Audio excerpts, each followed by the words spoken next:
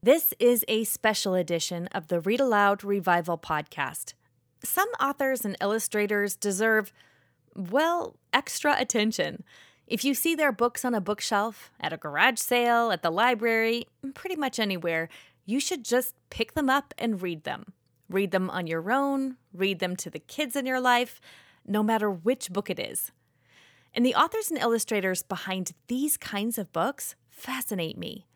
In this special edition podcast, we're meeting the man behind Make Way for Ducklings, Blueberries for Sal, One Morning in Maine, Time of Wonder Homer Price, and others. Yes, indeed. You've got a special edition of the Read Aloud Revival. I'm your host, Sarah Mackenzie. And friends, I want to introduce you to Robert McCloskey.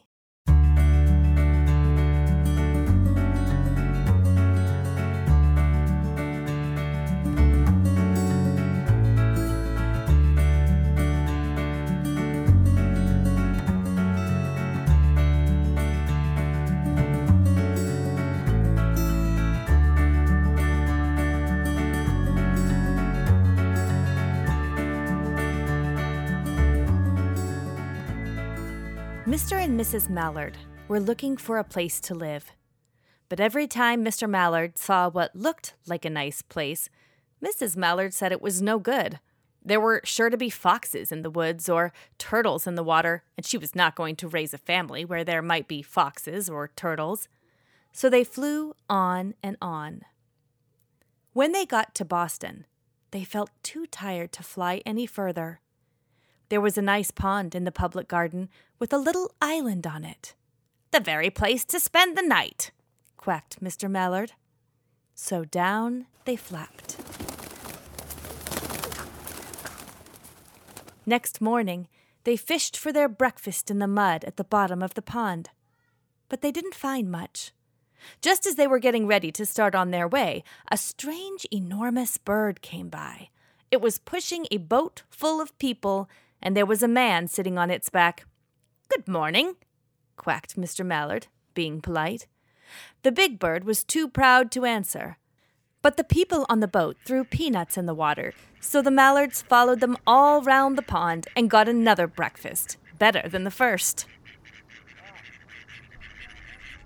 "I like this place," said Mrs. Mallard as they climbed out on the bank and waddled along. "Why don't we build a nest and raise our ducklings right in this pond?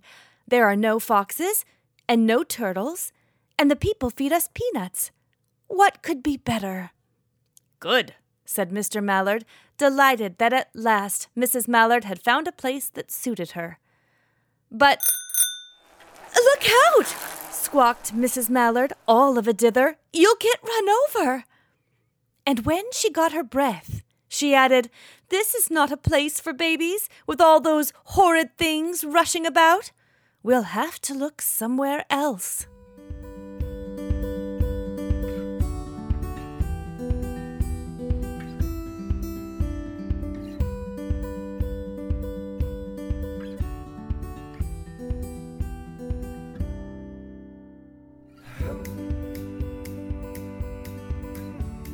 So begins one of the most celebrated picture books of all time.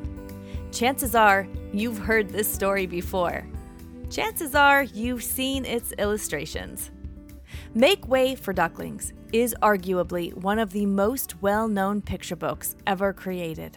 And the ducks that grace its pages, Mr. Mallard, Mrs. Mallard, Jack, Cack, Lack, Mack, Knack, Whack, Pack, and Quack, would not only delight children over several generations, they would also go on to become permanent sculptures fixed in the Boston Public Garden and even make way for international diplomacy as part of the START Treaty between the U.S. and the USSR in 1991. A picture book is a powerful piece of art. You'll be certain enough of that by the end of this episode. Now, let's take a closer look at the man behind the ducks. Oh, there he is. Do you see him? Rather unassuming, right? Quiet, hauling groceries from his boat in Penobscot Bay off the shore of Maine. He lives on a private island there, so he's got to haul everything in and out by foot. Enough groceries and supplies for his family of 4, his wife Peggy, and their daughters, Sal and Jane. Ah, Sal and Jane. Yes, you know them too, if you've ever read Blueberries for Sal or One Morning in Maine. The girls show up time and time again in his stories, although perhaps showing up is not the right way to say that. It seems the stories bloomed from the girls' very existence, doesn't it? The man on the dock stops now and again. He looks at the gulls passing over, the dinghies bobbing in the water, the swirl of clouds as the weather changes more. And he's not looking at any of these things the way most of us look at them.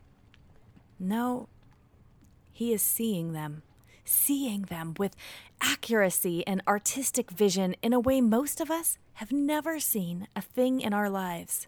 And once he's done hauling these groceries, he'll batten down the hatches against the New England storm and head back to his sketchbook to see all of it again, even more clearly this time. He'll see the gulls passing overhead, the dinghies bobbing in the water, the swirl of clouds, the very dock he hauled his groceries in on. But this time, they'll leap from his pencil onto his sketchbook.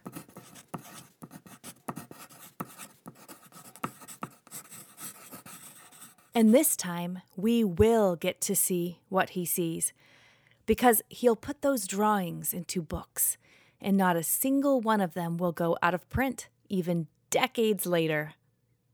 Did I mention he's a private man?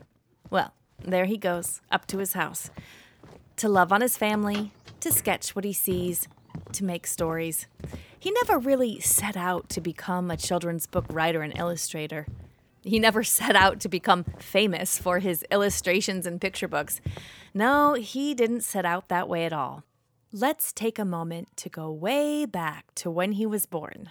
September 1914.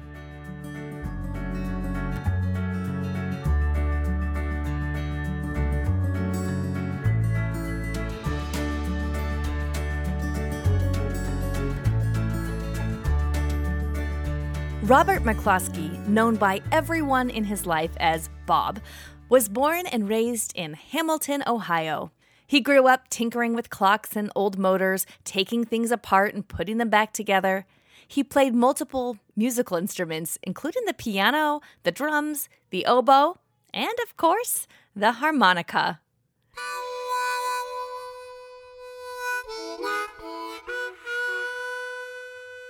He was skilled at a great many things. He invented, for example, the Christmas tree at his house actually revolved. It spun around on a contraption Bob created as a child. He made a machine that some remember as a taffy maker and others as a contraption to whip cream, but suffice it to say, a pattern of the Milky Way galaxy spattered all over his mother's kitchen as a result of that particular childhood invention. He carved wood into totem poles, carving soap into, well, all sorts of things. In fact, he taught others to do the same. He was pretty young when he started teaching soap carving at the YMCA, and things didn't always go exactly according to plan. My father, from a young age, was pretty artistic, and he belonged to the YMCA in town, and they recognized it, and they had him teach a class in how to carve soap. That's Jane, Bob's youngest daughter. You know her if you've ever read One Morning in Maine or Time of Wonder. She's the younger sister in the McCloskey house, and she's Bob's daughter. He'd have these little kids, and Bob was maybe 14, 15, 16, and these little kids were 7, 8, 9. There was one little boy who was wiggling, and finally he raised his hand and he said, "Can I go to the bathroom?" And, well, they were on the 4th floor of the YMCA, and Bob said, "Sure." So the kid got out to the edge of the hall, but he had to go down a flight to get to the bathroom, and he decided he couldn't do it. So he opened his fly, and on the landing of the 4th floor, he peed over the edge. It went down 4 floors, and it landed on the fuse box. the lights went out, and they all had to have an exit to get out of the building and just to be safe. But that's what happened. Kind of sounds like something that would happen to Homer Price, doesn't it? Bob wanted to be an artist. He went to Vesper George Art School in Boston, walking, it turns out, through Boston Public Garden on his way home from school every day. And he was a very accomplished artist, indeed. Listen to what Regina Hayes, the former editor-at-large at Viking, Bob's publisher, had to say about his early days. Bob in his youth was a big deal, I must say. He was a protege of Paul Manship. Did you know that? Paul Manship did the Prometheus, at Rockefeller Center, and the Caryatids on the bridge in Washington. And then he won the Prix de Rome, which he wasn't able to take until after the war. For a young man like that, that was quite impressive. And, he had a studio on Washington Square, and it was in the same building that Edward Hopper and Guy Pendubois had studios. So Bob he was not just, I don't even know how to put it. He wasn't just an unknown illustrator. He was clearly a very upcoming artist. Here's what went down. It's about 1939, 1940. Bob has graduated from art school and brought his portfolio to New York City to show it to an editor. He got lost on the way. It was raining a lot. Torrential downpour from the way Bob spoke about it. He's all turned around and can't find his way, but finally he makes his way to the Viking office and shows his limp collection of damp art to the editor there, May Massey. Oh, May Massey. She deserves an episode of her own. For now, we'll have to suffice it to say that she was easily one of the world's most influential and talented children's book editors. She brought us Madeline, the story about Ping, the story of Ferdinand, others too. Well, on this particular day, she told Bob to go home and draw what he saw, to stop trying to be a highbrow artist with inky black etchings of Pegasus and dark, mysterious undertones, and just draw what he saw, draw how he saw. So he did. Here's what his daughter Jane had to say. He found writing hard. He had a few deep felt inspirations, and he made books out of them. But, some people wrote hundreds of books. My father wrote something like 8. It took him, 30 years to write 8 books. But I think he felt he had to conserve his artistic inspiration, and he thought that it was dissipated by talking about it. Bob drew from his own personal experience thereafter, and you can see it. From the boy Lentil practicing his harmonica in the bathtub, where the tone is improved 100%, to the invention of a donut machine in Homer Price. From those friendly, happy streets in Ohio, he committed to drawing as accurately as he saw. He was living in New York now, rooming with another illustrator you may know, Mark Simont. He's most well known as the original illustrator of the Nate the Great books, and he's also winner of the Caldecott Medal for A Tree is Nice. On a trip to Boston, Bob found himself sitting once more in Boston Public Garden, where he used to walk through every day. And it was all there, like it was waiting for him. The policemen, the kids on bikes, the swan boats, the ducks. The story didn't come to him right away, and neither did the duck drawings. He famously went to Washington Market in New York and brought home 4 new quacking roommates who raised, Mark said later, quite a racket. Bob even gave them a little something special to drink to slow them down so he could get a good look at them long enough to draw them. They'd fling feathers and splash water around the tub and make a general ruckus in their apartment.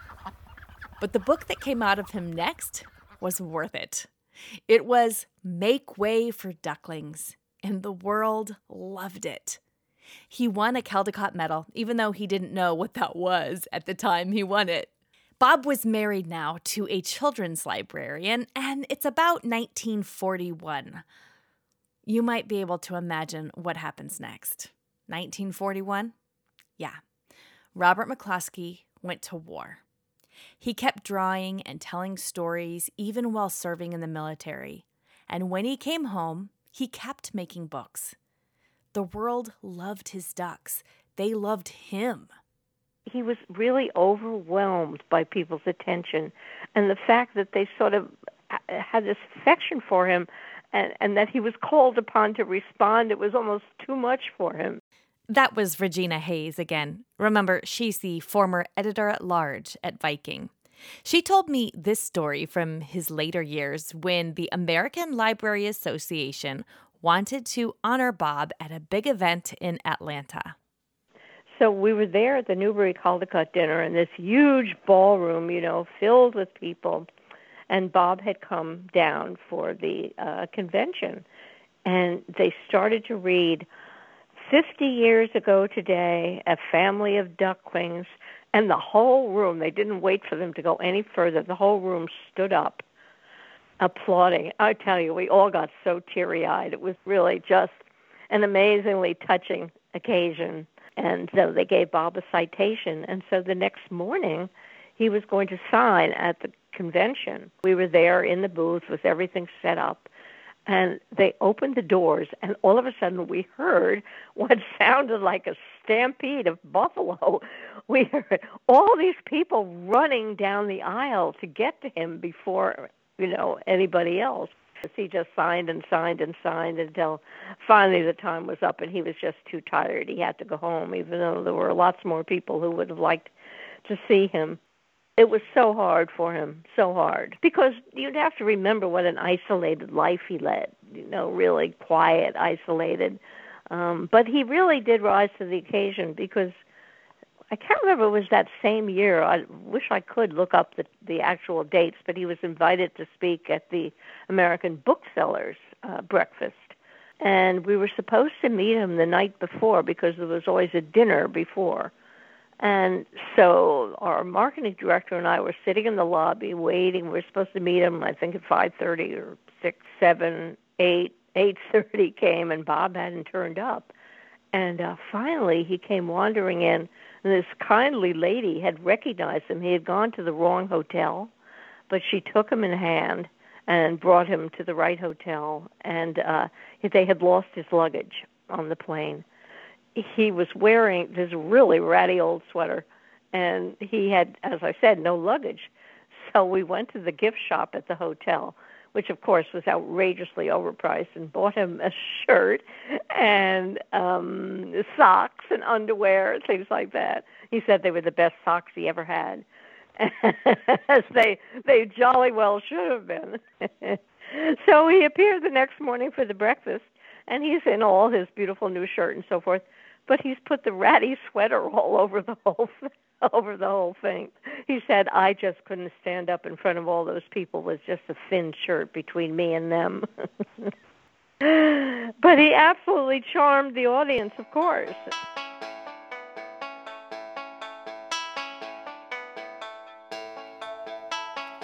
Bob, like I said, was a private man, and he and his wife and 2 daughters were now living on a private island in Maine. Scott's Island. Oh, what a magnificent place. It's not a very large island. You can walk around it quite easily, and the house is perched quite high. It overlooked the Eggemoggin Reach, which is this absolutely magnificent stretch of water. And often you see they have clipper ships that come from the Maine Maritime Academy. They train, the young students on, and they would come by, and you would just think, oh, my Lord, I'm transported to another century, because there was nothing that brought you back to the contemporary world. And you see these fabulous ships going by this beautiful stretch of water. So it was quite a magical place. He actually picked us up at the dock at Deer Isle, and we went by boat out to the island.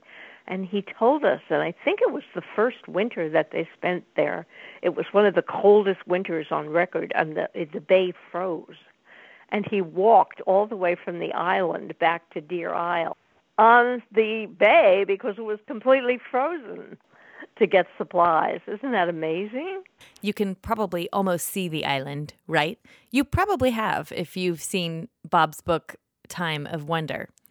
Now, they didn't live at the island year-round, but I asked his youngest daughter, Jane, what one of her favorite island memories with her dad was. He bought a model of an old jalopy when I was about 8 years old, and we had to get 2 cars up to Maine, and my father was anxious and ready to go, and my mom had to collect some stuff and thought my sister ought to finish school, and so my father just picked up and left with me, and we went up to Maine, and we stopped at Mystic Seaport Museum and saw the whaling boats, and we stopped in Boston and saw old Ironsides, and we drove up the coast and we saw Moody's Diner, which is a great Maine landmark.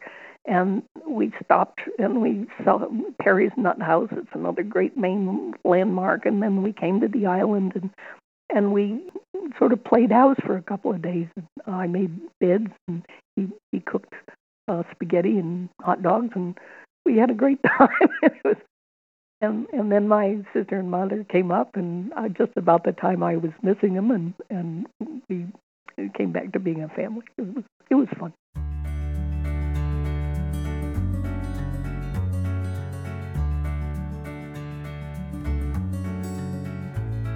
In 1987, a sculptor named Nancy Schoen took on the project of bringing those ducks everyone loved on the page to life, so that kids could touch them, climb on them, interact with them right there in Boston Public Garden.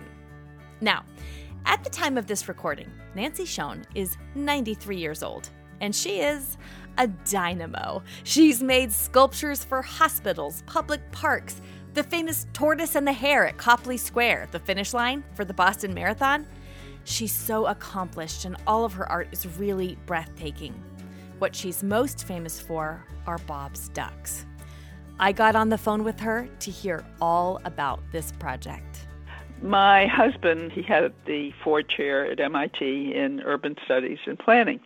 When the new dean of architecture and urban planning came to Boston from England, we entertained them because that's what you do when new faculty come and so forth. Turned out that the wife was interested in how children, she was an urban planner herself, and she was interested in how children use the city. Anyway, we entertained them, and she saw what I was doing, and we started doing some projects together. And then they came with their 6 or 7-year-old twin boys as newcomers to the city. They walked around and they went into the public garden. And it just happened that the boys knew the book, Make Way for Ducklings. So when they went into the public garden, they said, "Mommy, where are the ducks?"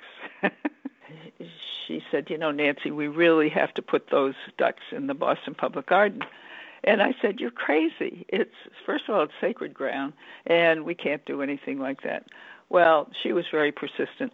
We couldn't do anything like this without Robert McCloskey. And the strange thing is that I had a very good friend who was a very good friend of Robert McCloskey's up in Maine. I told her what we were thinking about, and she called Bob, and she told him, and he said, "Well, I can't wait to meet. Who are these wonderful women?" So he was coming down from Maine, and I, in turn, made a maquette. This is what I do before I do a commission. I make a small maquette, a model.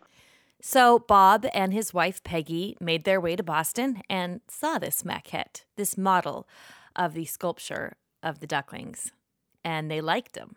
Also, Nancy mentioned that when Bob and Peggy climbed out of the car, they looked like they were coming right out of the pages of one of his picture books. I love that.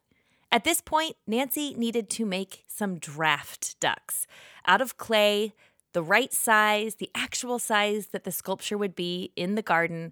She needed to make some larger sculptures, and Bob said, "Yeah, why don't you go ahead and do that? And I'll come back and look at them." At the time, Nancy's studio was at a school, and right behind that studio was a nursery school. On the day that Bob and Peggy came to look at the draft ducks, Nancy took her draft ducks, these large clay sculpture models, and took them outside. As we were looking at them outside, 3 or 4 little kids came by to go to their nursery school, and they ran to the ducks. Nobody asked them to run to them, but they ran to these clay draft ducks, and they started patting them, and they started hugging them. And this was a moment, and Mrs. McCloskey and Mr. We all looked at each other. Suzanne was there too, and we knew this moment had arrived.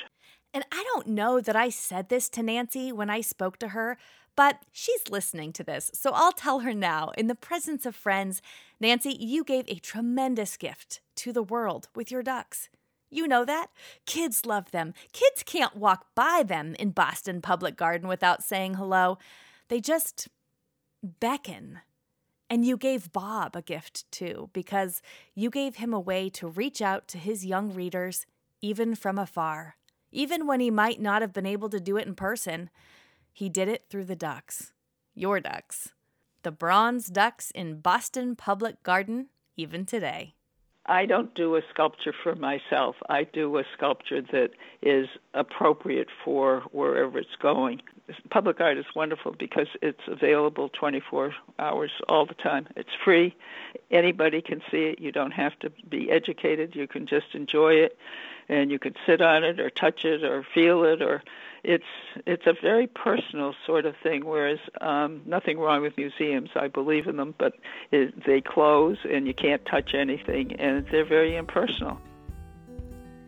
On my last visit to Boston, I hung for a while at the duck sculpture. Really, you can't walk by those without seeing a child pulled to them as if they were giant magnets. For the 75th anniversary of Make Way for Ducklings, Viking released a special edition of the book that contained a beautiful, large map of Boston Public Gardens circa 1941, illustrated by the award-winning artist Paul Zelinsky. Now, Paul never got a chance to meet Bob before Bob passed away, but Make Way for Ducklings had long been a favorite of his own. I asked him, what did it feel like to be asked to make this map for the special 75th anniversary edition of Make Way for Ducklings?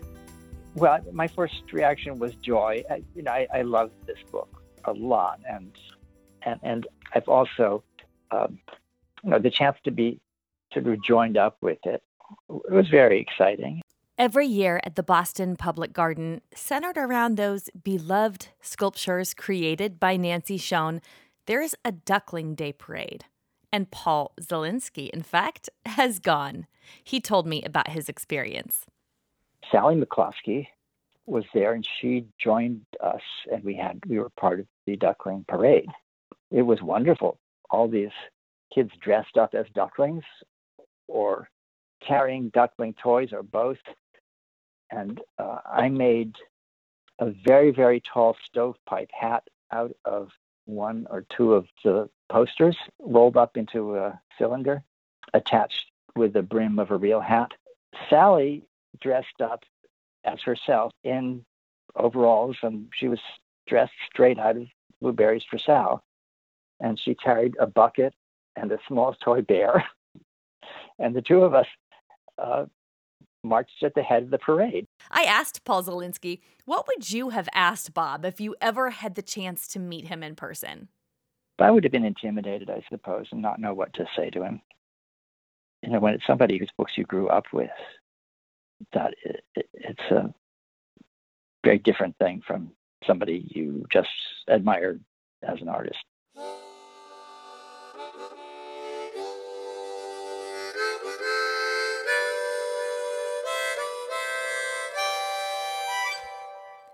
What was he like? Robert McCloskey, this mysterious, quiet, private man who worked wonders with his art, who moved everyone who saw it, who captured the world with a rather unassuming family of ducks. I asked Gary Schmidt. You know Gary Schmidt, or at least I hope you do. We recommend so many of his books. He is just a brilliant writer. The Wednesday Wars, Okay for Now. So way back in 1990, Gary Schmidt wrote a biography about Robert McCloskey, which, of course, I read cover to cover as soon as I got my hands on it. While he was writing this biography, Gary went out to Scott's Island, where Bob lived, and interviewed him. My daughter, my third child, my daughter Rebecca, had just been born. She was 2 weeks old. So we drove out in a van, and then we got there, and I was supposed to meet him at a certain time at the post office, and I think it was Bucksport. And he didn't show. And I went into the post office and I said, because there's no phone at that time over there. And he said, oh, yeah, sometimes he comes, sometimes he doesn't. But he did come. He finally did come. And we went in his boat over to the island. And it was quite amazing. It was just an amazing day. The kids who were shy, very shy, were not with him. And I don't know what quality it was, but there was a time when he asked one of the kids if they wanted to go up to the house, and they would never in a million years have gone off with anyone, but they went with him, and he brought them up to the house, and Peggy was up there, and it was great. We sat for a couple of hours. If you look at Time of Wonder, there's that rock that juts out. That's where we ate lunch. So it was much more wooded over. And then the beach down below is where the kids spent a lot of time while I was talking to Bob, and it was really kind of neat. Let's talk about that beach in Time of Wonder. Gary mentions that in the Caldecott Award-winning book by Robert McCloskey, Time of Wonder, on page 22, there's a little something you can see. Go grab the book if you have a copy of it, and if not, you're going to have to check it out at the library so you can look and see for yourself. Listen in to what Gary told me about this one. You can see that there's a pail that is just outlined in that corner. And I said, that's so interesting. This is during the interview. I go, that's so interesting, because what you're doing is that you want to show that there are all these toys and such that these kids are playing with, but you also don't want to clutter up the beach. And so you've given us this way of seeing both of those. You're just suggesting it. So sorry, what he does, he takes the book, he looks at it, he goes, no, I just forgot to fill that in. And I was, what? You just forgot to fill that in? I don't know if that's true or not. I don't think so. I think I was right that he just wanted to suggest it, but he wasn't going to go with all that highfalutin explanation. It was just, I just forgot to fill that in.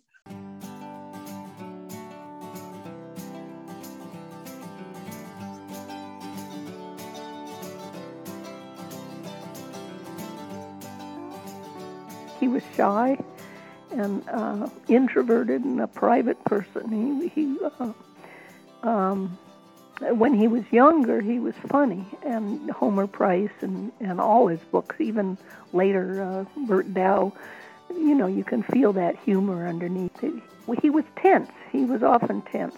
He was also a loving and gentle and kind person, but it was balanced with that tension. So it was an interesting mix. And he was talented. He was truly, I think he's a draftsman. I don't think anybody in his generation was a more competent draftsman than he was. Gentle, self-effacing, talented, incredibly visual, seeing things that no one else would see. He always knew the right note to strike, and he always charmed everybody with his humility and his delightful sense of humor, which was very quiet, but just such fun. Just wish I'd known him longer. I wish he had been closer by. I just loved every interaction I had with him. Robert McCloskey had tremendous ability to draw. That guy drew like I don't know anybody else, really. He was quite extraordinary. He wouldn't have wanted us to make a shrine of him. He wanted the work to speak for itself and let him hide behind the work. I think that's what he would like. Each of the books is tremendously affirming at the end, and affirming of a family that come together. For a kid, this time, when you are 4, 5, 6, 7, that time is eternal. Like, you can't even imagine. You can't imagine not being like that. And I think he really, really captures that. So at the end of Make Way for Ducklings, like, the whole thing is told in past tense until the very last page, or next to last page, when he shifts there's a present tense because it's the eternal notion of every day they get up and they do this, and this is happening right now. Nothing will change. For Bob, childhood was meant to be an exuberant joy and a time of wonder. He made books about the safety and security of family, the home as a kind of stalwart refuge in a big, wide, wonderful world.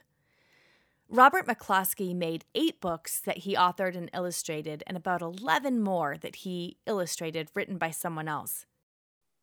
I guess I wish at times that we could appreciate in children's books again a kind of gentleness that I see in him, where even the stories which could be dangerous aren't.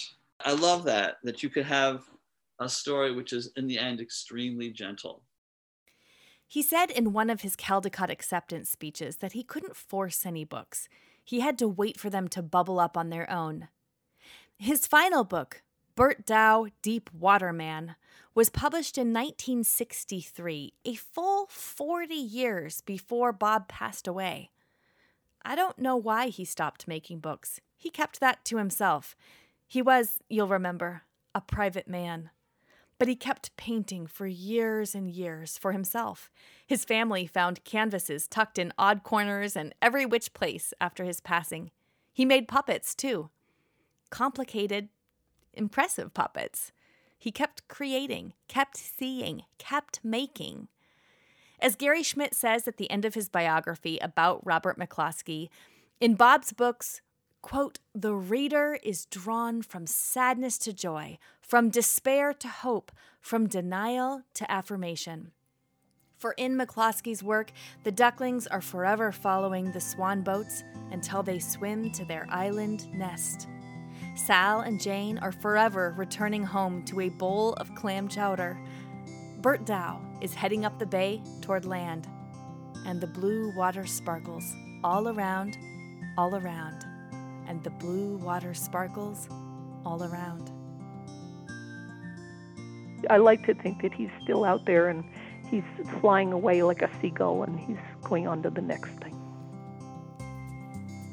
It seems to me that the best way to end a podcast like this one, celebrating the life and work of such an amazing man, is to read the final words of his second Caldecott Award-winning book, Time of Wonder. Take a farewell look at the waves and sky. Take a farewell sniff of the salty sea. A little bit sad about the place you are leaving.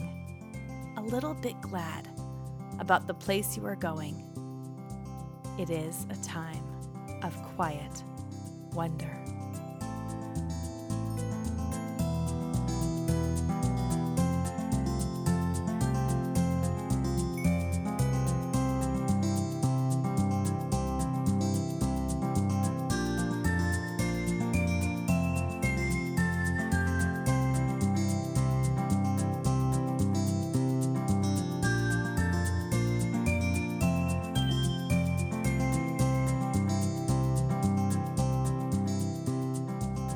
This episode was written, narrated, and produced by Sarah Mackenzie, with special thanks to Jane McCloskey, Regina Hayes, Nancy Schoen, Gary Schmidt, and Paul Zielinski for their willingness to be featured on the show.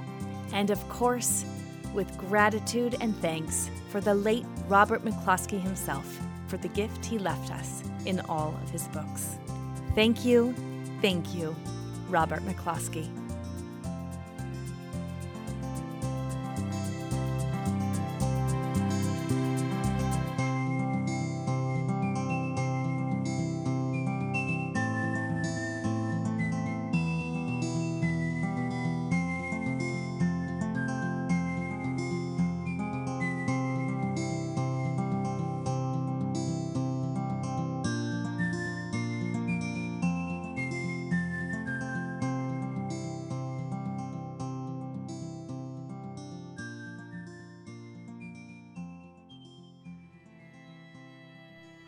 So many of us feel overwhelmed in our homeschool.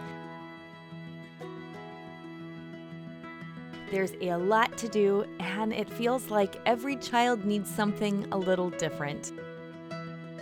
The good news is you are the best person on the planet to help your kids learn and grow, and home is the best place to fall in love with books. I'm Sarah Mackenzie. I'm a homeschooling mother of 6, the author of Teaching from Rest and the Read Aloud Family, and I'm the host here on the Read Aloud Revival podcast. This podcast has been downloaded over 8 million times. And you know, I think it's because so many of us want the same things. We want our kids to be readers, to love reading. We want our homes to be warm and happy havens of learning and connection. We know that raising our kids is the most important work of our lives. That's kind of overwhelming, right? You are not alone. In Read Aloud Revival Premium, we offer family book clubs, a vibrant community, and Circle with Sarah coaching for you, the homeschooling mom, so you can teach from rest, homeschool with confidence, and raise kids who love to read. Our family book clubs are a game changer for your kids' relationship with books. We provide you with a family book club guide and an opportunity for your kids to meet the author or illustrator live on screen. So all you have to do is get the book, read it with your kids, and make those meaningful and lasting connections. They work for all ages, from your youngest kids to your teens. Every month, our community also gathers online for a Circle with Sarah to get ideas and encouragement around creating the homeschooling life you crave. They're the most effective way I know to teach from rest and build a homeschool life you love.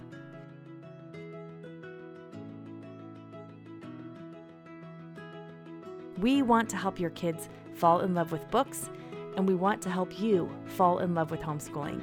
Join us today at RARpremium.com.